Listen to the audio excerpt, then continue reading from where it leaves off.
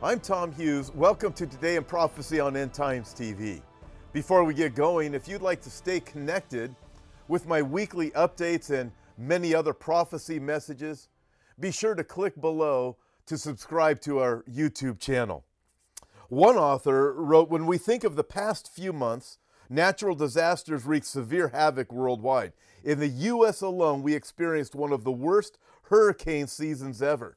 California and much of the West experienced the worst fire season in recorded history, plus earthquakes are continuing to shake much of the world.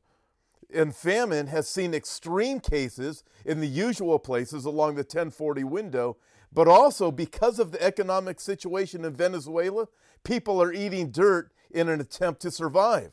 And then continuing, Christian persecution is escalating along with anti-Semitism. And sexual immorality has reached lows not imagined before, as there are actually attempts to make pedophilia legal. And sadly, men are getting worse and worse, and it's only a matter of time before that happens. Plus, this continues, banks shutter 1,700 branches in the fastest decline on record.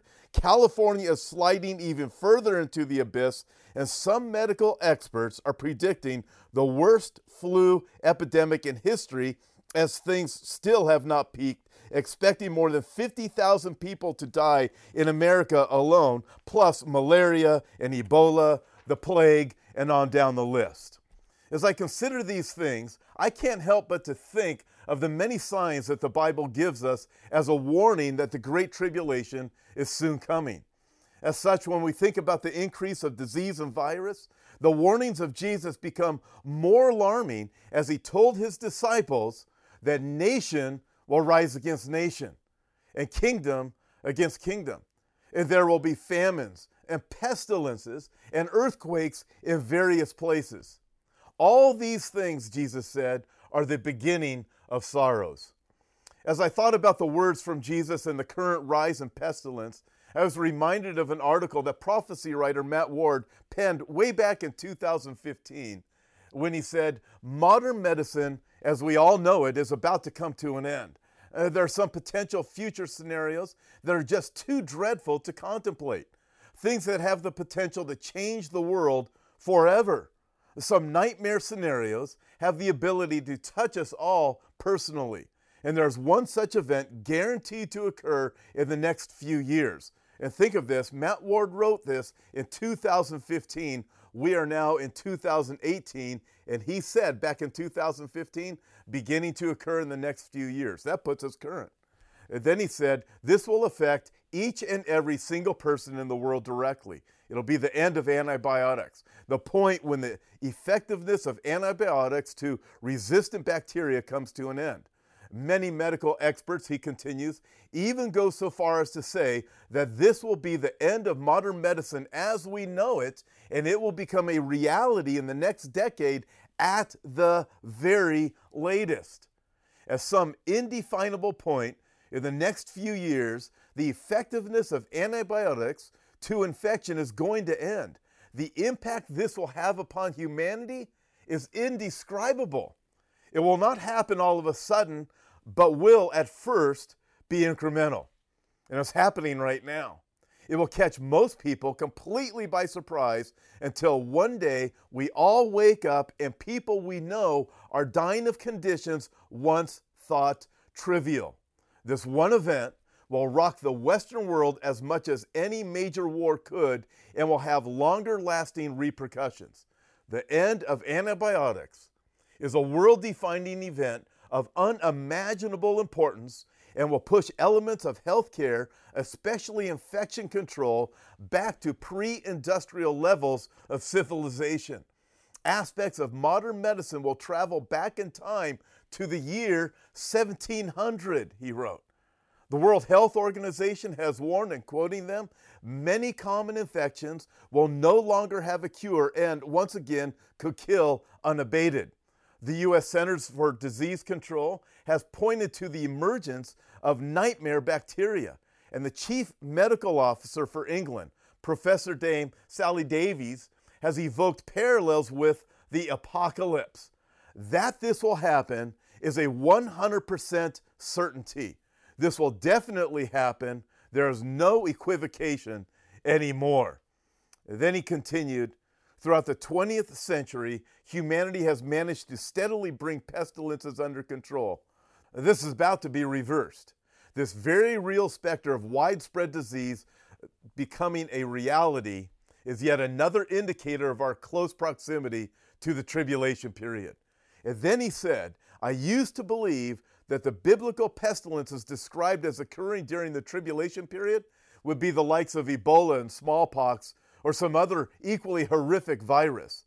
But the reality is, they may well simply be a variant of the common cold run rampant. Once again, the shadow cast by the tribulation period falls over our own collective horizons. Time is short.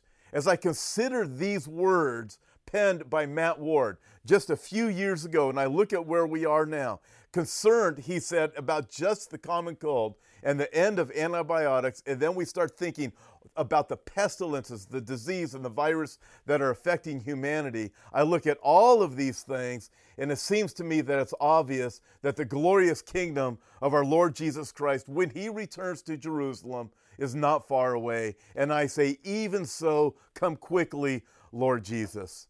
Now, let me ask you this. As we look at the various things that we are witnessing in the world right now, from wars and rumors of wars to pestilence, to famine, and on down the list. We watch what's happening in America and in the politics of America and in Russia and Iran and Syria and Israel. You start putting all of these things together, and they are all evidence that the Bible is true. And the Bible is true in this, that Jesus is coming again. He's going to set up a kingdom in Israel. But also the Bible is true in this. Jesus came the first time to die for the sins of the world. For anyone who would believe in him, the Lord said, they will not perish, but they will have eternal life. And Jesus also said that he did not come into this world to condemn us, but that through him we would be saved. The problem is, according to Jesus, we're condemned already because of our sin. But he's come to save us from the condemnation of sin for anyone who would trust in him. Listen, are you willing to trust in him? Do you know that when you die, you're going to go to heaven? Have you asked him to forgive you of your sin? There's no other name under heaven by which a person can be forgiven than that of the Lord Jesus Christ. If you haven't asked Christ to forgive you of your sin, if you haven't repented of your sin, then when you die, you won't go to heaven. You'll be judged for your sin. You'll spend eternity separated from God in a place that the Bible calls hell. But if you ask Christ to forgive you, you'll be forgiven. And when you die, guess what? You're going to be in the presence of the Lord. You're going to be in heaven forever and ever and ever, a place where there's no more tears, no more suffering, no more pain, no more sorrow, for the former pains of this world will be gone. Listen, if you want to know that when you die, you're going to heaven, you want to be forgiven of your sin, then pray this with me. Dear Lord Jesus, I admit that I'm a sinner, but I want to be forgiven. Right now, I repent of my sin and unbelief and surrender to you as Lord. I will follow you all the days of my life. In Jesus' name I pray, amen.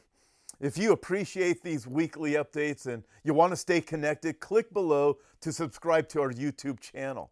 And also, if you'd like more information, you want to stay connected with our daily updates and articles and videos, go to our website, endtimestv.org, and there you can click on various things that you can watch, you can read, you can also email me. I would love to hear from you and know that you've been watching this program. Until next time, God bless.